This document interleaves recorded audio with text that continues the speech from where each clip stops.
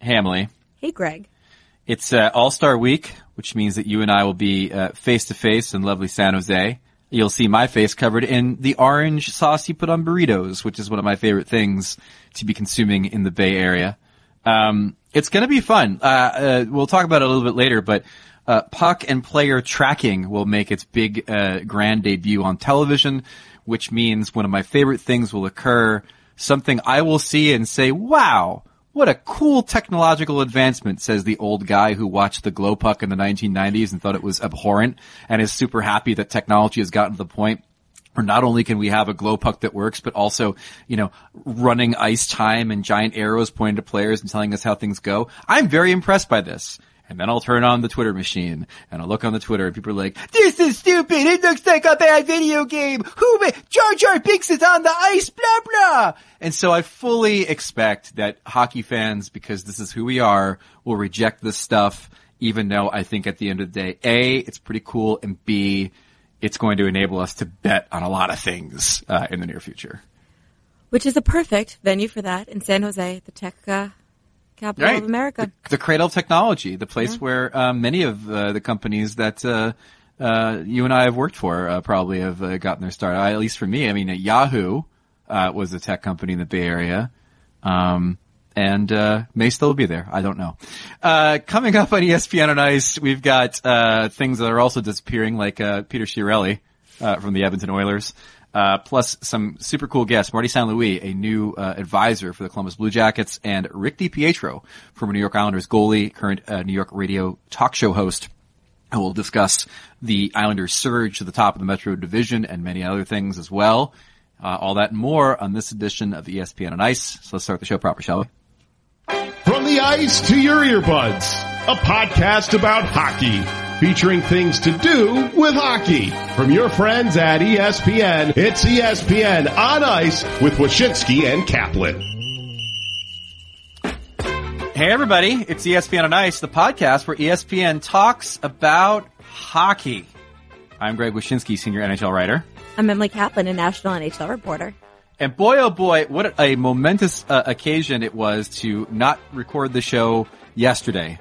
Because the biggest news in weeks in the National Hockey League occurred a scant hours after we decided to push the show for a day, which is that Peter Chiarelli, embattled general manager for the Edmonton Oilers, was in fact fired, and was in fact fired in the second intermission of what was looking like a home ice loss to what was statistically the worst team in the National Hockey League at that moment, the Detroit Red Wings. Peter Chiarelli, no longer the GM of the Edmonton Oilers. I guess it's like Keith Gretzky, taking over on sort of an interim brain trust consortium basis in Edmonton. What was your reaction when you woke up to the news that Peter Chiarelli had been turfed? Yeah, well, it seemed like it was inevitable. By the time I went to bed, you were getting some rumblings that a move was imminent. But I will say this. There were some very dubious things about the timing that everything went down. And you mentioned that he was fired in the second intermission because, and I quote, they wanted to let him leave the building quietly. Yeah. But it seemed dubious also because they had apparently decided the night earlier that he was going to be fired. Why make him even show up to work that day? But the biggest question we have is about the Koskinen extension that was given to a goalie who is 30 years old, has 28 starts to his name, about a handful of them about a decade ago. This feels like many shades of the Scott Darling contract, and we find out from some reports that it was mainly Peter Chiarelli negotiating with the agent here. So it was clearly like a last-ditch attempt by him. But look, they said it, Bob Nicholson said it at his conference, there's something in the water in Edmonton, and that reeks of, we understand there's a culture issue. It's not just one man making the bad decisions. There's a lot of things contributing to our lack of success. At the same time, you can say that, you can talk the talk, but you got to walk the walk. And what are you going to do to make the wholesale changes in this franchise to make sure that you are not remembered as the franchise that squandered the best years of the best generational player's life? Yeah, and that's a real bummer. And it hurts the NHL at the end of the day for the Oilers to be bad because they do possess the best player in the world who unfortunately decided to commit to an 8-year term with said team. I'm sure that he is regretting that at this point.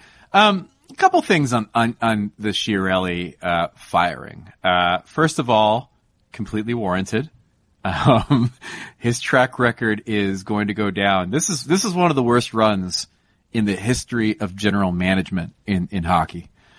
You go to the Griffin Reinhart trade that resulted in Matt Barzal going to the Islanders. You go to the Lucic signing, bringing on a guy who was cresting over his prime anyway, and then, in a time when the league is getting faster, they sign a steamboat, to basically play on Connor McDavid's line. Then the Taylor Hall trade, which we won't relitigate here. And then, of course, the latest thing, which was the Eberle begat Strome, begat Spooner, begat Waivers mess. Every move seemed to be a negative move for the Oilers. We could just put it this way. You could literally put a team together of Peter Chiarelli castaways, and that's even assuming that Tim Thomas at age 44 has been training on his bunker somewhere or not. And I think they could compete in the Pacific Division this year. I really do. Yeah. Speaking of goalies, I hate when you put me in the position of having to defend stuff. But the Mikko Koskinen signing, to me at least, makes some logical sense, in the sense that both of their goalies were free agents. So if you don't bring either of them back, you're basically hitting the reset button. You got two new guys in there. And I don't necessarily know if that's the best thing for consistency. Would I give them that money and that term? Probably not. But do I like him better than Cam Talbot? Yeah. So I understand it. But what are you going to say? What I'm going to say is I understand it as well. It's the money and the term that bother me and the timing. You're bidding against yourself. You could still have consistency inside of the offseason, but you're bidding against yourself when you give him that right now. Because who else wants it? Now, here's the thing about that signing, though. Because immediately when I saw that signing, I said to myself, when did they take the keys away from this guy? Like, he made the Drake Caggiula for Brandon Manning trade on December 30th.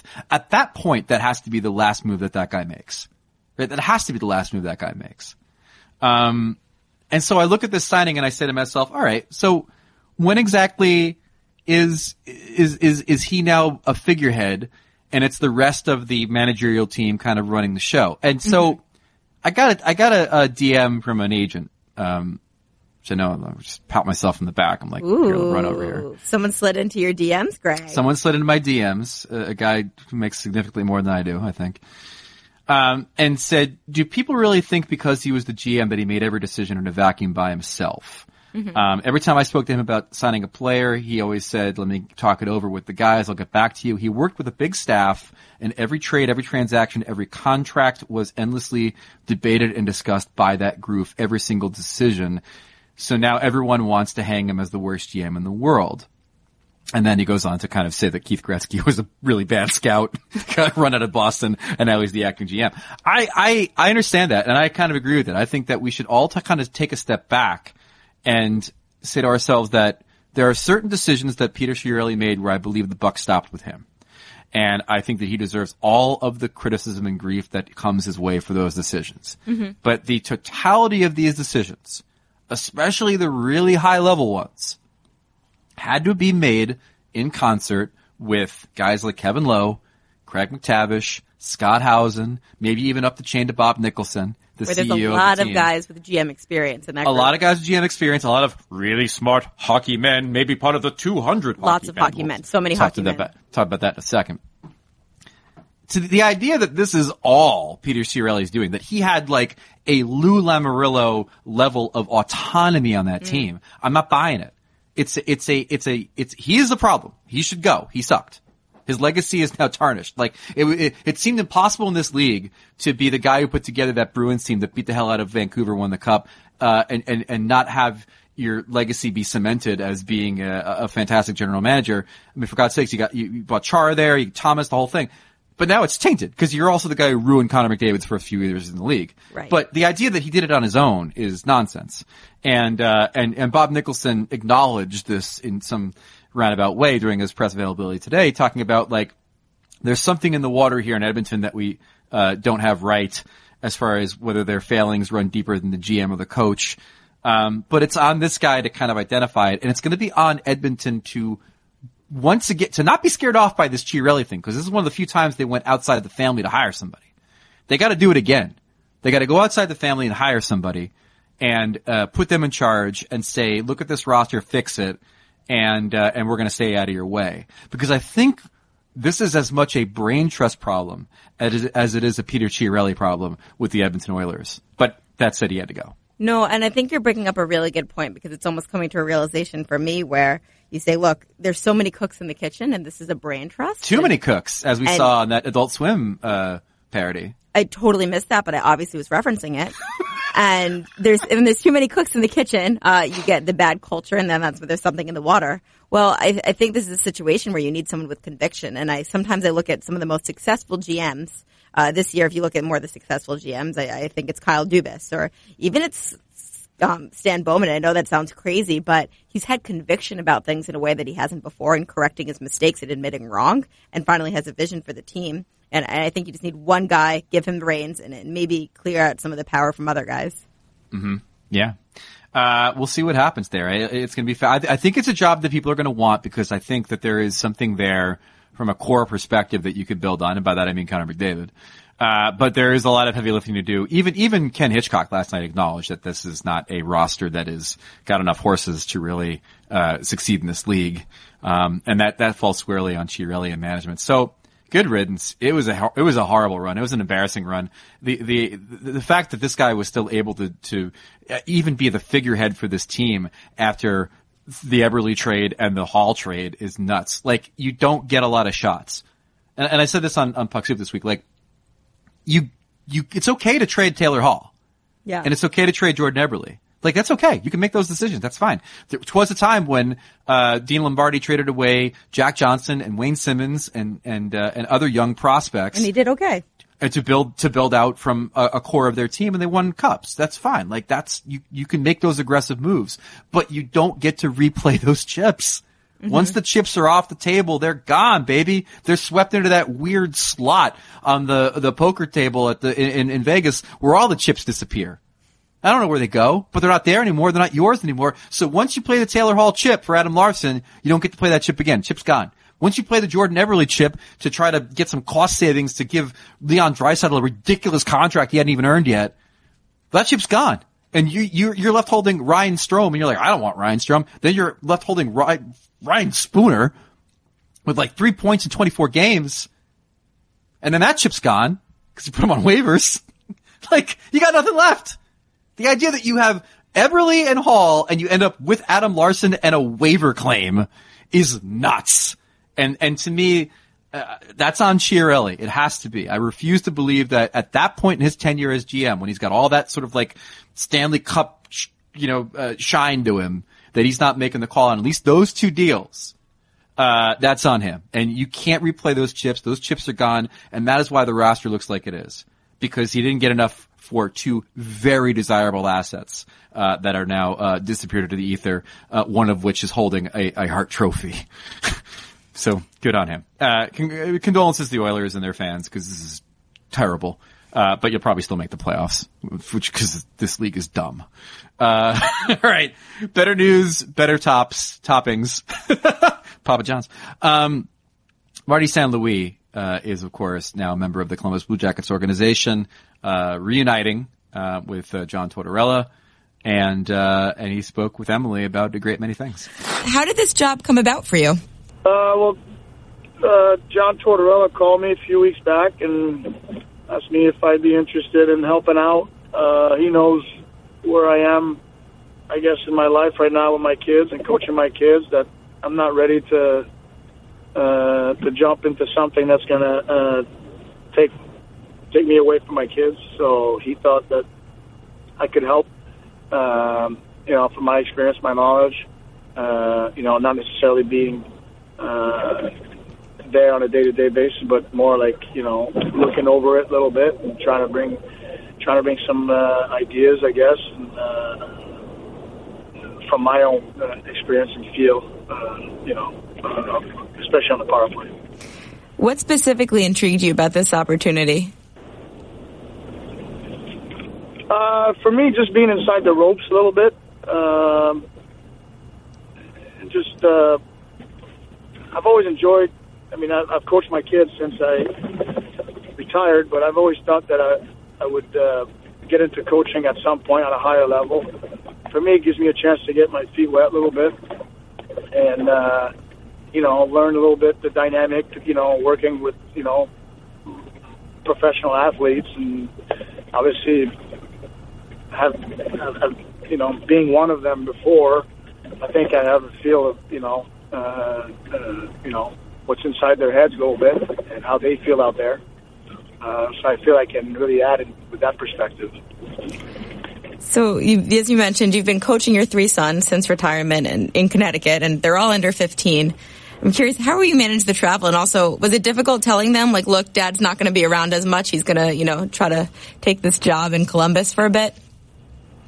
Well, I don't think that's really, going to take me away from them a lot. I mean, I think between the Jackets schedule and my schedule, there's pockets on both sides that it makes sense for me to travel to Columbus.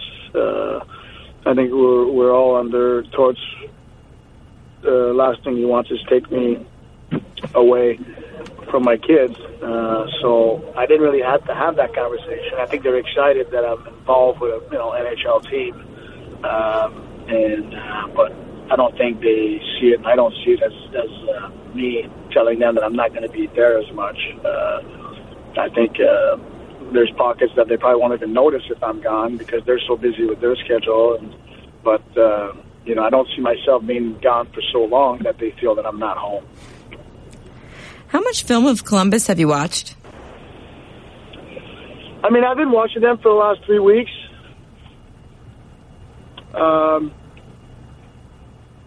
Listen, this is a very good team. They've done some very good things this year. It's a very good staff. I'm looking forward to work with that group and just add what I can add. I'm not coming in there like telling them we got to do X, Y, and Z. I think I have to understand the personnel a little bit before I start directing traffic. I'm more want to add to what's already a great group of players and coaching staff, and they've done some great things. They would just like to get a bit better in that power play column, and I think I'm just looking to add a little bit of that.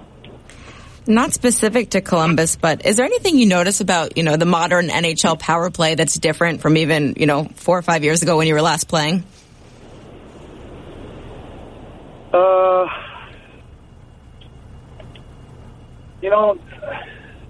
4 or 5 years ago, to me, they're still doing some of the things that we were doing then. To me, like, the PP,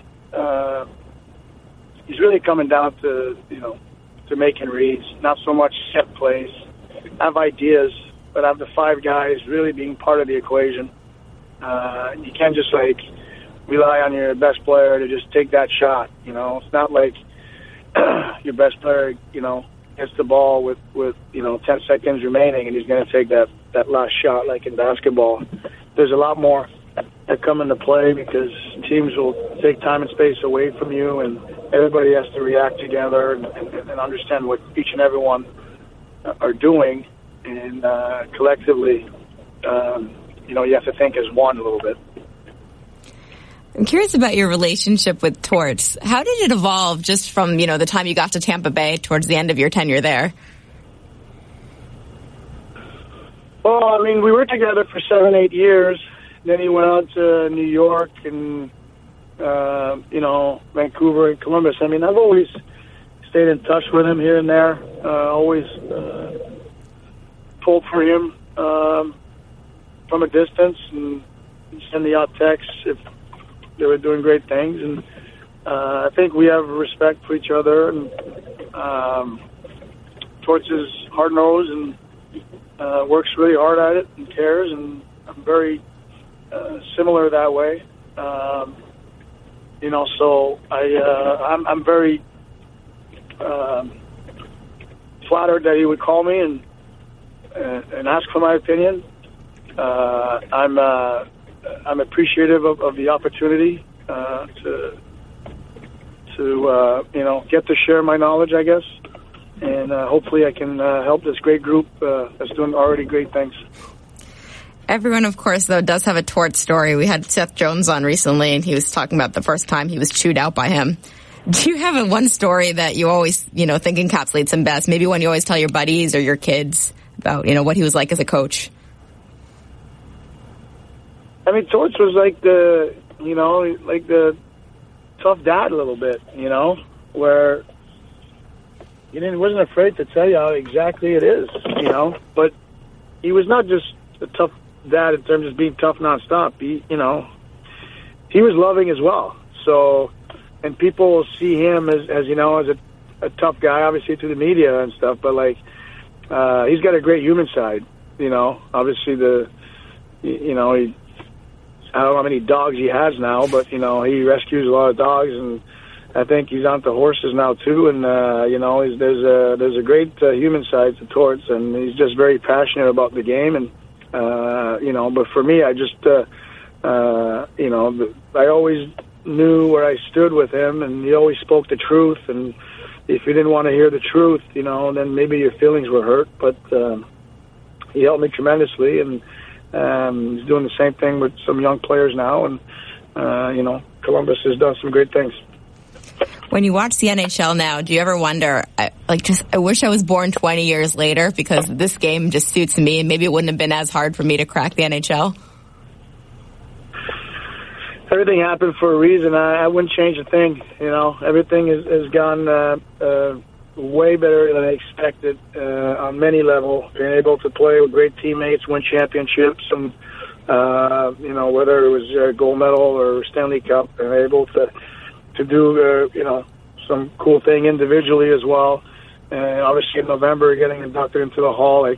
This hockey is fun to watch now. Would I wish I would play in this era sometime? Of course, but big picture, I wouldn't change a thing. How I came in and was it hard? Yeah, but I don't think I would accomplish the things I did without, going over a few hurdles. Awesome. Well, I appreciate your time, and I'm looking forward to seeing some of the things you can do in Columbus. Thank you very much. All right, joining us now, our good friend Linda Cohn for the Ask Linda segment. Linda, of course, is one of the hosts of In the Crease on ESPN Plus, our nightly highlight show chronicling the NHL like no other. And, of course, NHL games available every night, basically, on ESPN Plus. Just had the Sharks and the Caps the other night, that crazy, wacky scoring game. So good stuff there. Linda, I believe Emily has your question this week. I do. This is from Joe from Denver. And you know what, Linda? It is not involving goalies or anyone in the New York area. It is involving the Colorado Avalanche. And Joe wants to know, where do you see the Avs going this year? I don't see them being a contender. Why won't Sakic go all in? 6 weeks ago, I thought they were a Stanley Cup contender. I mean, I couldn't stop talking about them, raving about them on In the Crease. Obviously, that top line, with Ratnan, McKinnon, and Landeskog, obviously they've been great, but everybody else is just totally, I don't know what happened. I mean, we saw a shouting match between McKinnon and Bednar, but this Avalanche team is just simply not playing the way they were. And why I thought they were contenders, because I thought they had it all. I really did. I thought they were deep. I thought they were a heavy team. I thought they were fast enough. I'm not saying they're not going to make the playoffs. I believe they will make the playoffs. But I'm not as confident as I once was. Uh-oh. Do you know what I'm confident about? What are you confident about? Seeing Linda this week. Yeah, that's right. All-Star game, baby. San Jose. Linda's going to be on site for some In the Crease hijinks and also player interviews and Sports Center fun.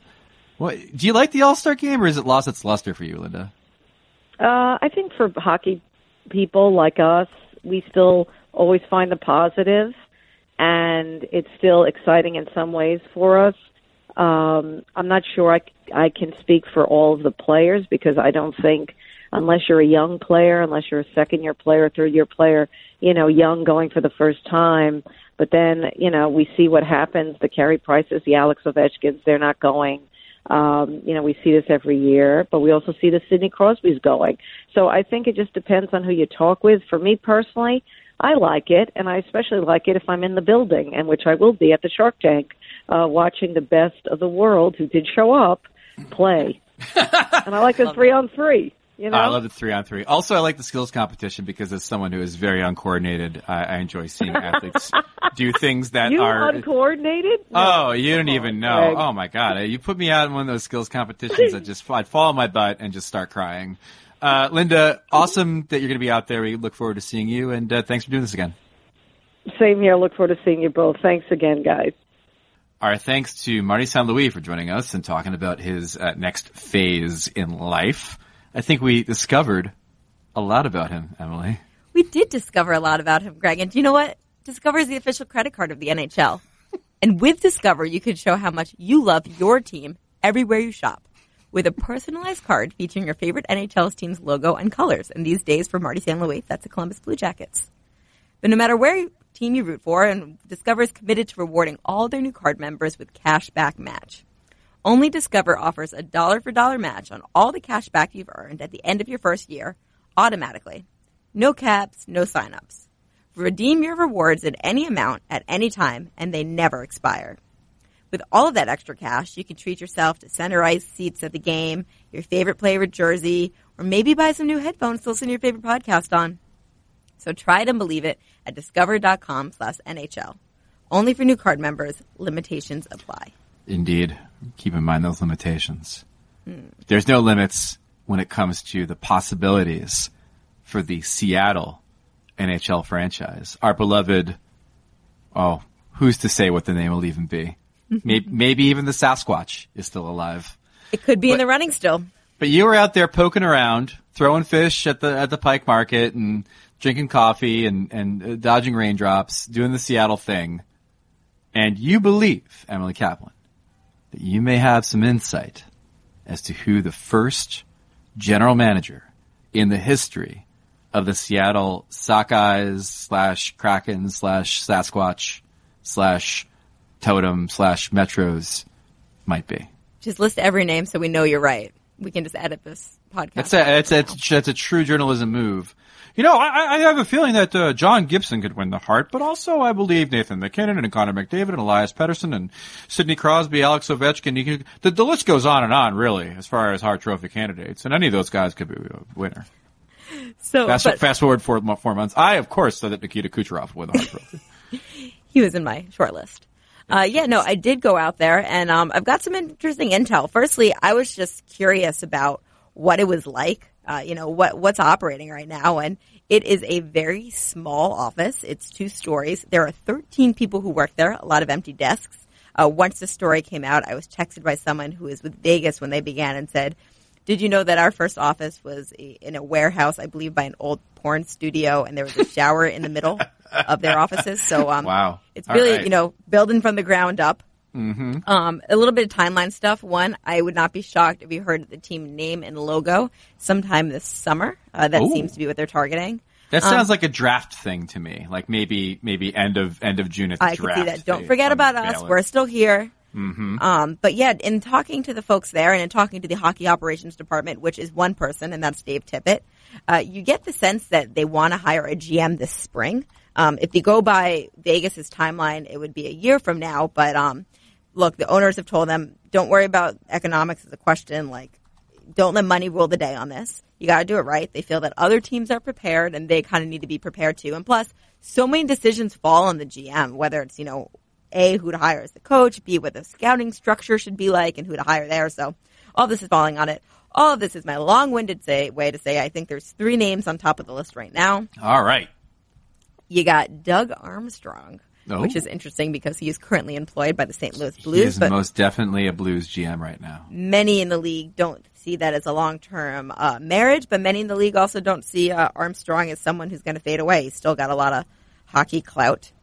Ken Holland is also employed right now by the Detroit Red Wings. This is interesting because, of course, people are going to try to link Steve Yzerman to the Seattle franchise. He's got a relationship with Lewicki from their time in Tampa Bay, but from my understanding, Yzerman really does want to go home and be with his family. Well, his family is in Detroit. It wasn't like trying to get out of Tampa. He had a good situation there. So, maybe this is a case of musical chairs.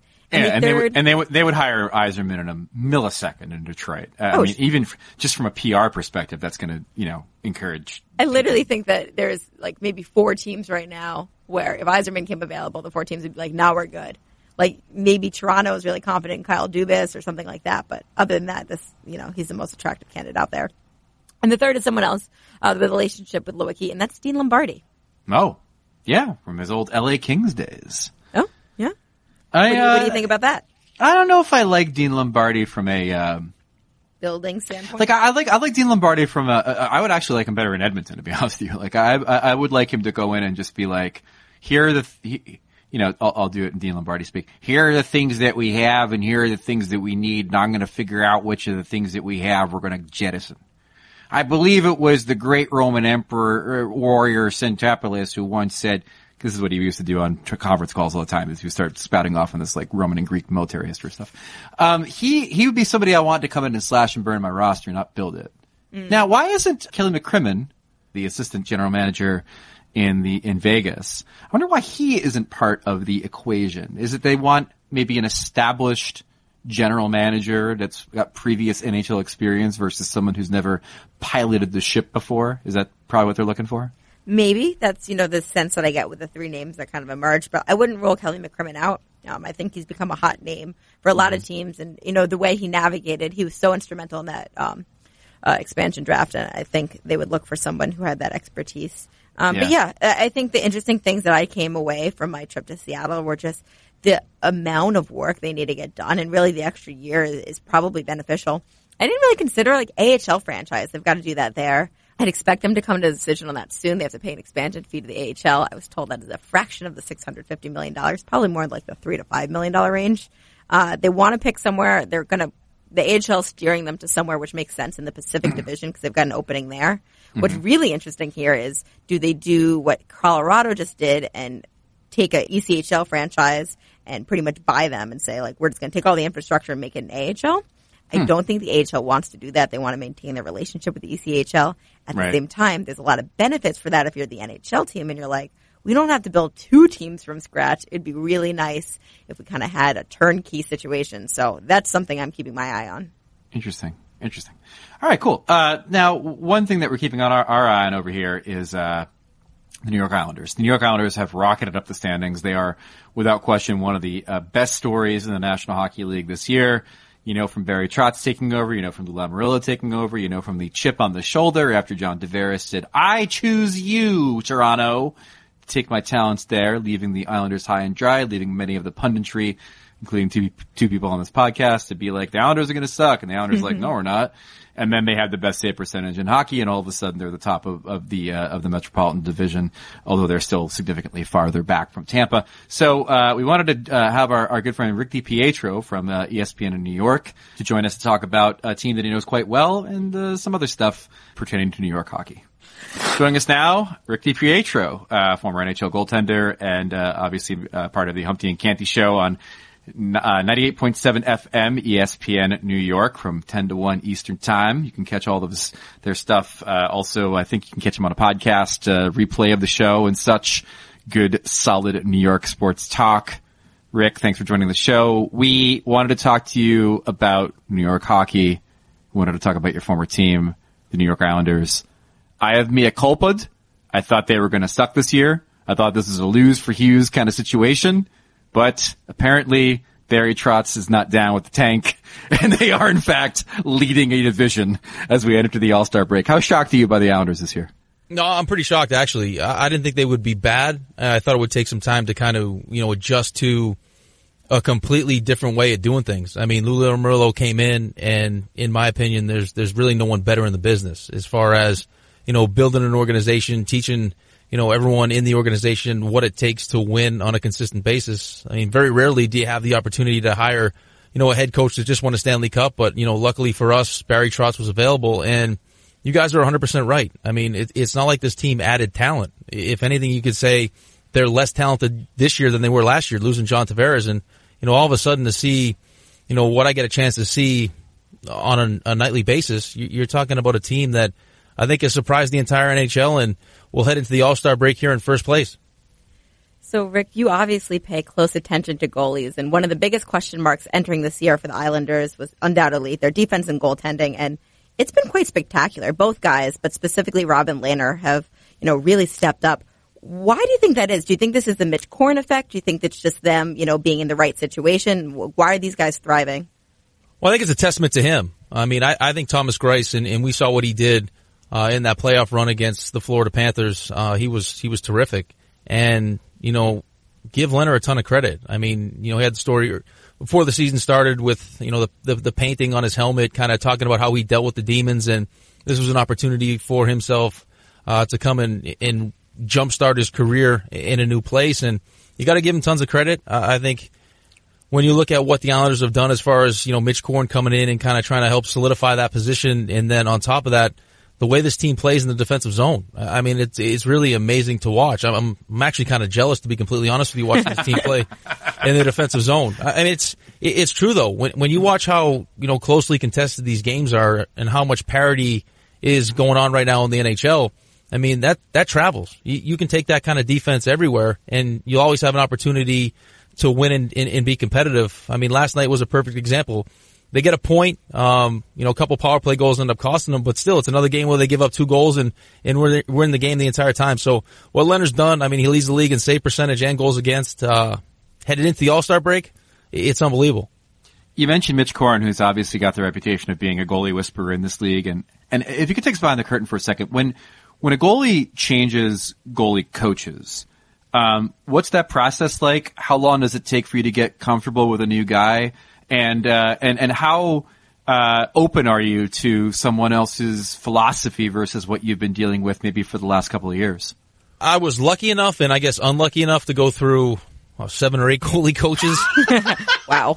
When I was with the Islanders, I think there's a certain amount of time where you get to know each other. I'm sure that Mitch has, done his due diligence as far as, learning about Robin Lehner and what he likes to do, his strengths and weaknesses.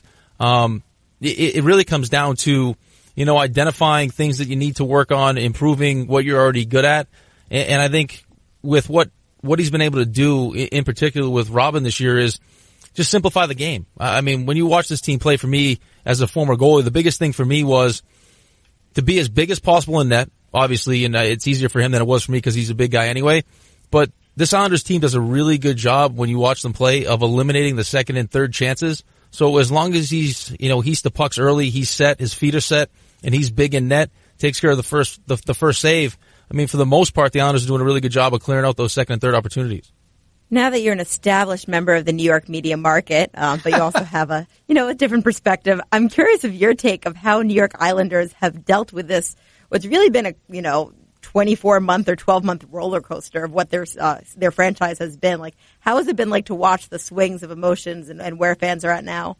We would always complain about the Nassau Coliseum. It was a dump, but it was our dump. And now, I mean, careful what you wish for, because now that it's gone and we're back a little bit, but still, I mean, I couldn't imagine. I was actually on my way to Brooklyn a couple weeks ago, and I was a creature of habit, to say the very least. Like, if, no phone calls, I had to be asleep at a certain time, I had to eat the same things. And I was on my way to Brooklyn, and I looked at my wife and I said, I couldn't do this. As a player, I could never deal with having to be at a game at 3:30 and deal with the traffic it takes to get to Brooklyn. So I give these guys a lot of credit. I know the fan base, especially in Suffolk County, was pretty disappointed with having to go back and forth to Brooklyn.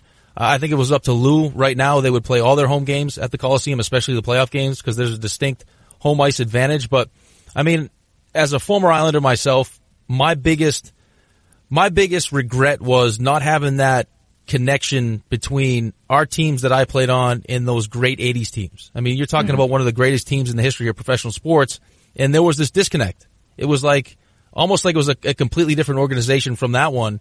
And now it took some time, but I think we finally realized that, the way that we're doing things, it's just not working right now. We need someone in here that can fix this thing. And I don't think anyone expected it to be as fixed as fast as it has been. But, I mean, Lou Lamoriello is the guy. If you could pick one guy in the NHL to come in and teach you what it takes to be a champion, that would be the guy that you want. Yeah. I've one of my soapbox kind of things for forever has been the idea that there's so much nostalgia tied up with the Islanders and those teams and those players that like they've got the potential to be the Chicago Blackhawks. Like if they start winning and pushing towards a cup, I think you're going to see like fans who haven't cared about the Islanders in decades coming back to the fold and getting in line and remembering what those teams meant for them, and they become this sort of sensation that people all around the country start rooting for. So I think you're right on that. February 28th is the date the Islanders fans have circled on their calendars since July. Toronto comes to the Coliseum. Tavares comes home. You got your finger on the pulse of these fans. What do you think the reaction is going to be? What do you think the reaction should be for John Tavares coming back to the island? Well, I don't think it's going to be positive. It's to be completely honest with you. And I love Johnny. I got a chance to play with Johnny. In my opinion, probably not, in my experience, a better leader on and off the ice than John Tavares. It took him a while to feel comfortable with that, but as soon as he did, I mean, this is a guy who shows up every single day. He's the same guy, regardless of how many goals he scored. If we won or lost, it's the same thing every single day. So Toronto definitely made the right move picking him up. I think Islanders fans are hurt. I mean, hopeful at first that there was a real opportunity for us to have him, retire an Islander, and then it's almost like a jilted lover, to be completely honest with you. I mean, people will go out of their way to show their displeasure. I think we're actually giving away Islanders pajamas that night to kind of mock his whole. Amazing. So a kid can grow up with them and have a picture on Twitter in 2035. I mean, that's where we're at. And you know what? This is exactly what we needed. I think we've all embraced Matt Barzal and how fun and exciting he is. But, I mean, when you look at this team and how we play, there's no question that we could use someone like John Tavares still.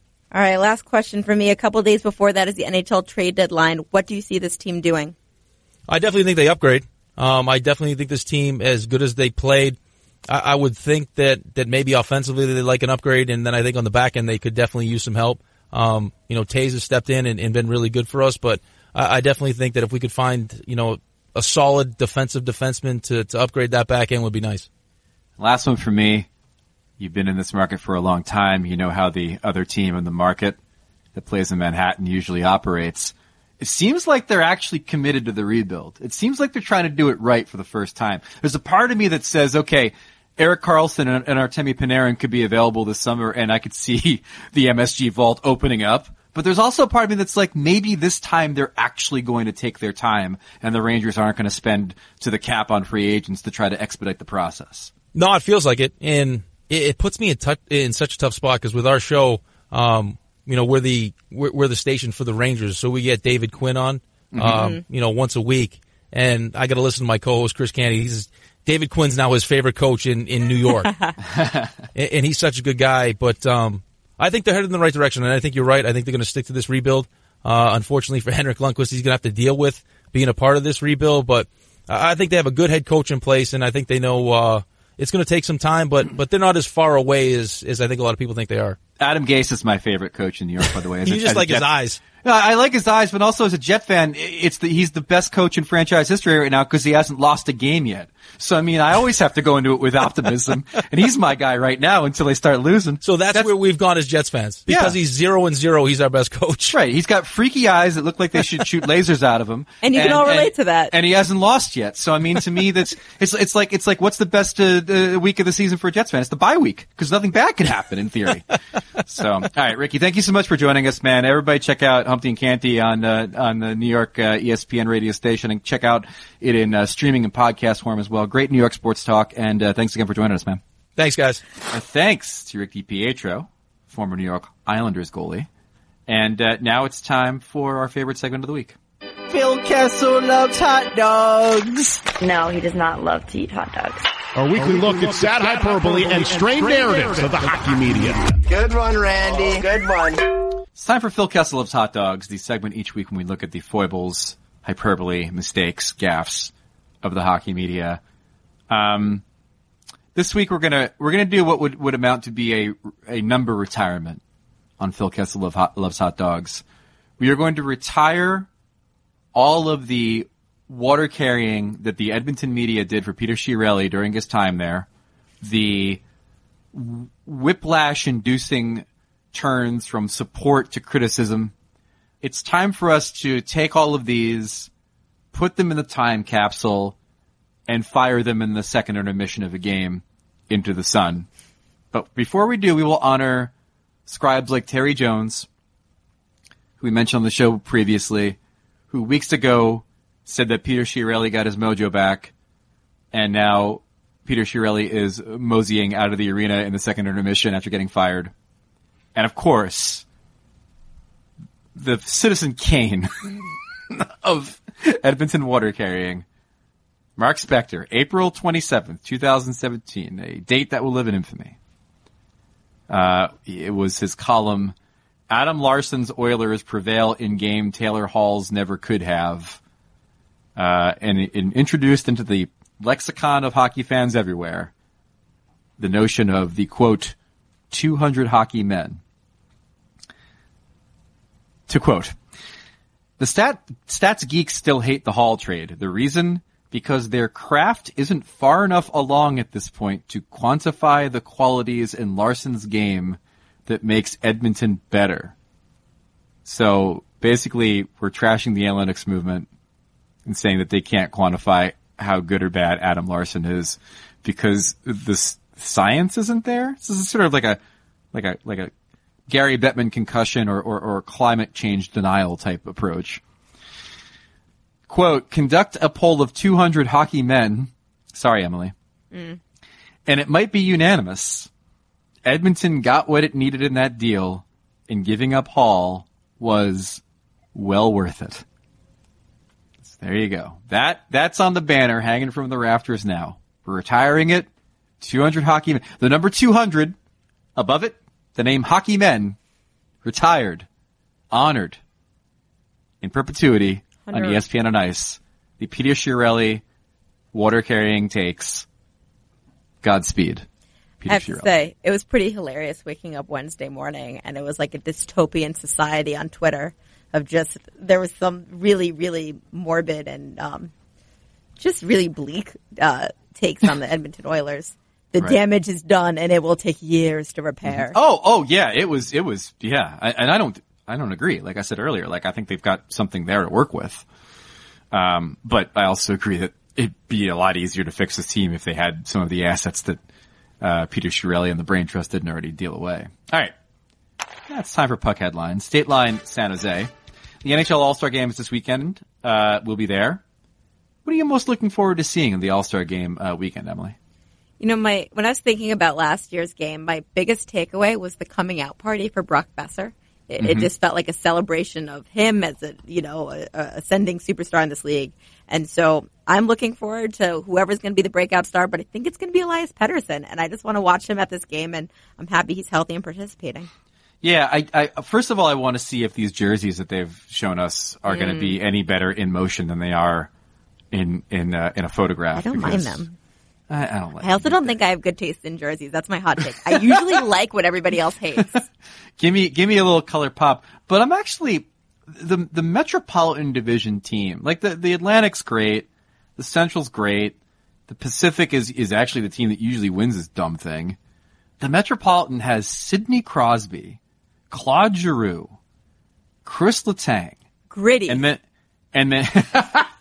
and then it also has Sebastian Aho, Cam Atkinson, Matt Barzal. It's a real sort of old meets new type of team with Braden Holtby and Henrik Lundqvist in goal.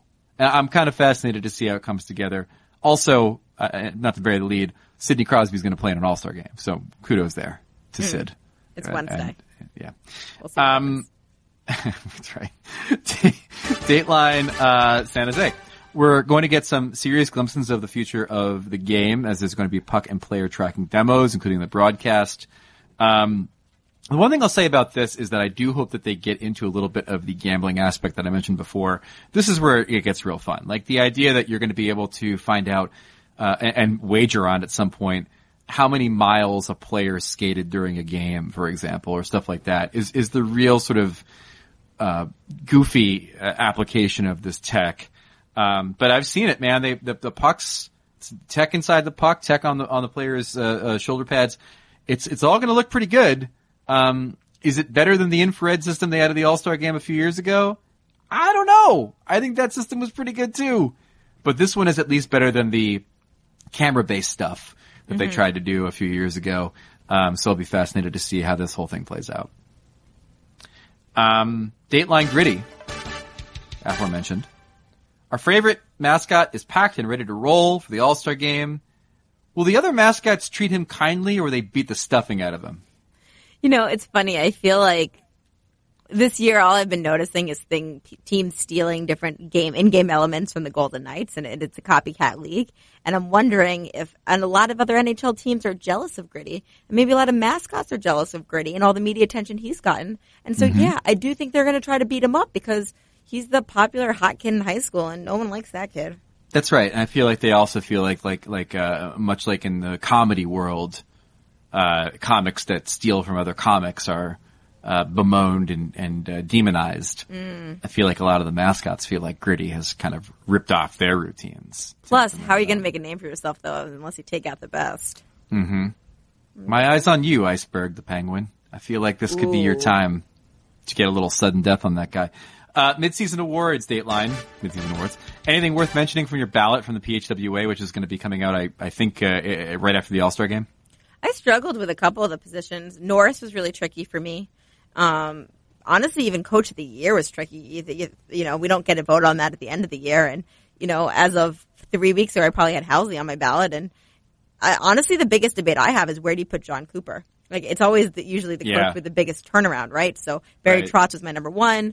Bill Peters was number two. But John Cooper has the best team in hockey. He's coaching them up to, you know, come out and compete every day. Like, shouldn't he be number one? We also voted on some awards that aren't official NHL awards, like Best Defensive Defenseman. Oh man, I struggled with that. Who'd you pick? Which in the past it'd be like somebody who has no points but plays really well defensively. But like, I think the best defensive player, or defenseman rather, is maybe Matthias Ekholm, who also is having a breakout offensive year. So it's not like the same thing where it's like, oh, just pick the guy with 3 points and a great metrics. I think he's actually maybe borderline Norris too. I mean, he's had an incredible season. Who did you end up picking for that? I can't remember who was number one. I considered a lot of different guys. Like, I considered Seth Jones. I considered Giordano. I considered a lot of guys that I had in my, you know, Norris contention as well. Yeah. It's weird. Dateline Saints Rams. Was that the worst call you've ever seen in an NFL game? You used to cover the NFL for SI, of course. The pass interference call that the Rams did not get. I will refuse to call it a missed call. It is a blatantly decided by the officials on the play non-call. Was it the worst you've ever seen? Yeah. It was so bad. I feel bad. Look, I understand the systems that are in place to protect referees and, you know, they don't go and do media. We haven't heard this game's name anywhere, but there needs to be some level of accountability. And, I mean, players blow things all the time and they have to face up to it. And the NHL just, you know, that ref just blew it. Yeah, and I'm hoping that this class action suit goes forward to it. They have to testify. That'd be great. I would love that. Finally, Oscars. All the nominations came out. Tom Brady. My biggest snub probably was Won't You Be My Neighbor, the documentary about Mr. Rogers, which I thought was a really touching and beautiful film, but did not get a doc nomination. And then Sorry to Bother You, which is a brilliant social satire, didn't get a screenwriting nomination either, and I think it should have. I love that movie. Everything else is kind of straightforward. Black Panther. Mea culpa. I've not seen Green Book, so I can't tell you if it's as pedestrian and whatever as everybody thinks it is. But I do love the idea that people are saying it's the new Driving Miss Daisy, and yet again Spike Lee is nominated for Best Director and could be screwed over once again by the tepid vanilla race relations movie while he's, you know, written something and directed something incendiary. But yeah, yay Black Panther. I agree. Well, my biggest take. Go ahead. Yeah. Yeah. No. My biggest movie take right now is I just need to know, which did you like better? The Hulu Fry documentary or the Netflix Fry documentary? The Netflix one is better because it's an actual movie. A guy named Chris Smith directed it, who did a movie called American Movie many, many moons ago. Great documentary. And it is one that is structured better. The Hulu Fire Festival one was more like a straightforward sort of documentary you might see in like a news channel, like a CNN Presents type thing, I felt like. Although it also had like a lot of really weird sort of pop culture things like, let's throw in a clip from The Simpsons. And so it was a little CNN bit more herky-jerky. Do that sometimes from day to day. Yeah, you know. But the one on Netflix was more of a film. But I think they're both good. And I think they're both very interesting. I just feel like the Hulu one is sort of it works better as an appendix to the Netflix one. And Because you know then what? you get to see the Billy McFarland interview more and Right. flesh out those stuff. That's And I read all of the think pieces about which one is more ethical, and I understand that the Jerry Media guys were helpful and, somewhat partners in the Netflix one. That said, what they provided, that footage, was incredible for a documentary. It was raw, it was unedited. Yes, you can get the actual interview with the guy, but you got to observe him in the Netflix one in a way that I found very poignant. Indeed. All right, now it's time for the ESPN on Ice rant line. Let's see what people are upset about this week. First time caller, long time listener, Spencer. Question for you. What on earth does the women's hockey movement have to do to get more mainstream coverage? Everyone's all willing to parade them out and champion women's hockey when Canada and U.S. play each other in various international tournaments, but I see no coverage of the NWHL on major news sites, except maybe The Athletic. If that. NHL teams are just starting to work in tandem with NWHL teams. The CWHL gets plenty of coverage in Canada, still not comparable to what they should be getting. It's high-level hockey. I don't understand why college women's hockey doesn't get more notice, given the high-level competition there. What's going on? Is it one of these things where hockey's just run by a bunch of old white guys and they don't like change? Because that's what it feels like. It's a great question. Why don't you take the floor first on this one?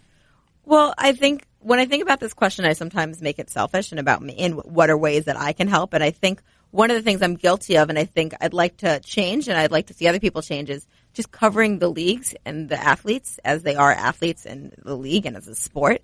Whereas in every article we have to mention, well, there's the one league movement and there's two competing leagues. And well, the women are not treated equally and we have to kind of explain the situation of what it is. And maybe if we just treat their games like they are games and treat the athletes as they are athletes, we can kind of build some momentum and respect for their game in a way that probably is missing from a mainstream audience. Yeah, I would agree with that, but I would also say that, one of the things that I think in particular with the NWHL that's holding it back, and I'll focus on that league because I think since we're both, American sports writers, it's kind of the league that we're probably more focused on. There's 5 teams.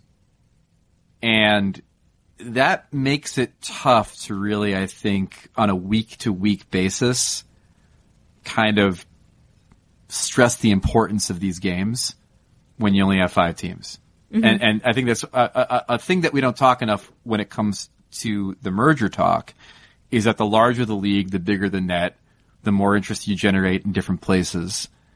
5 teams, Boston, Buffalo, Connecticut, New York, and then one in Minnesota.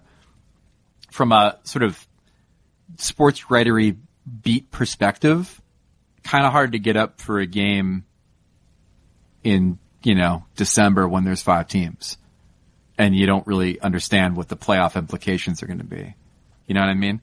That's sort of the big functional take on this. But then the other take is that we do a really terrible job covering women's sports.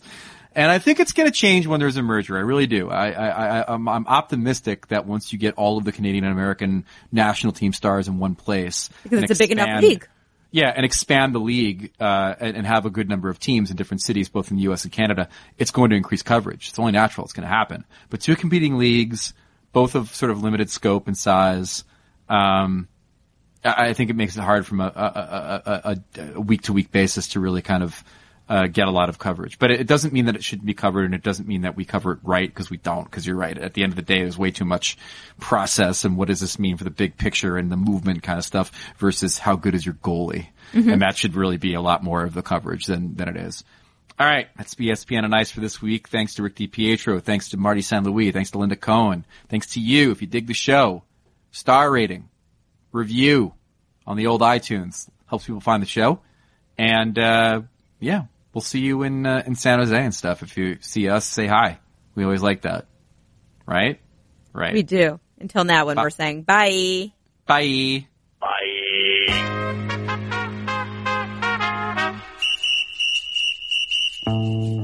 This has been ESPN on Ice with Wyshynski and Kaplan. Subscribe to the show in the ESPN app or Apple Podcasts.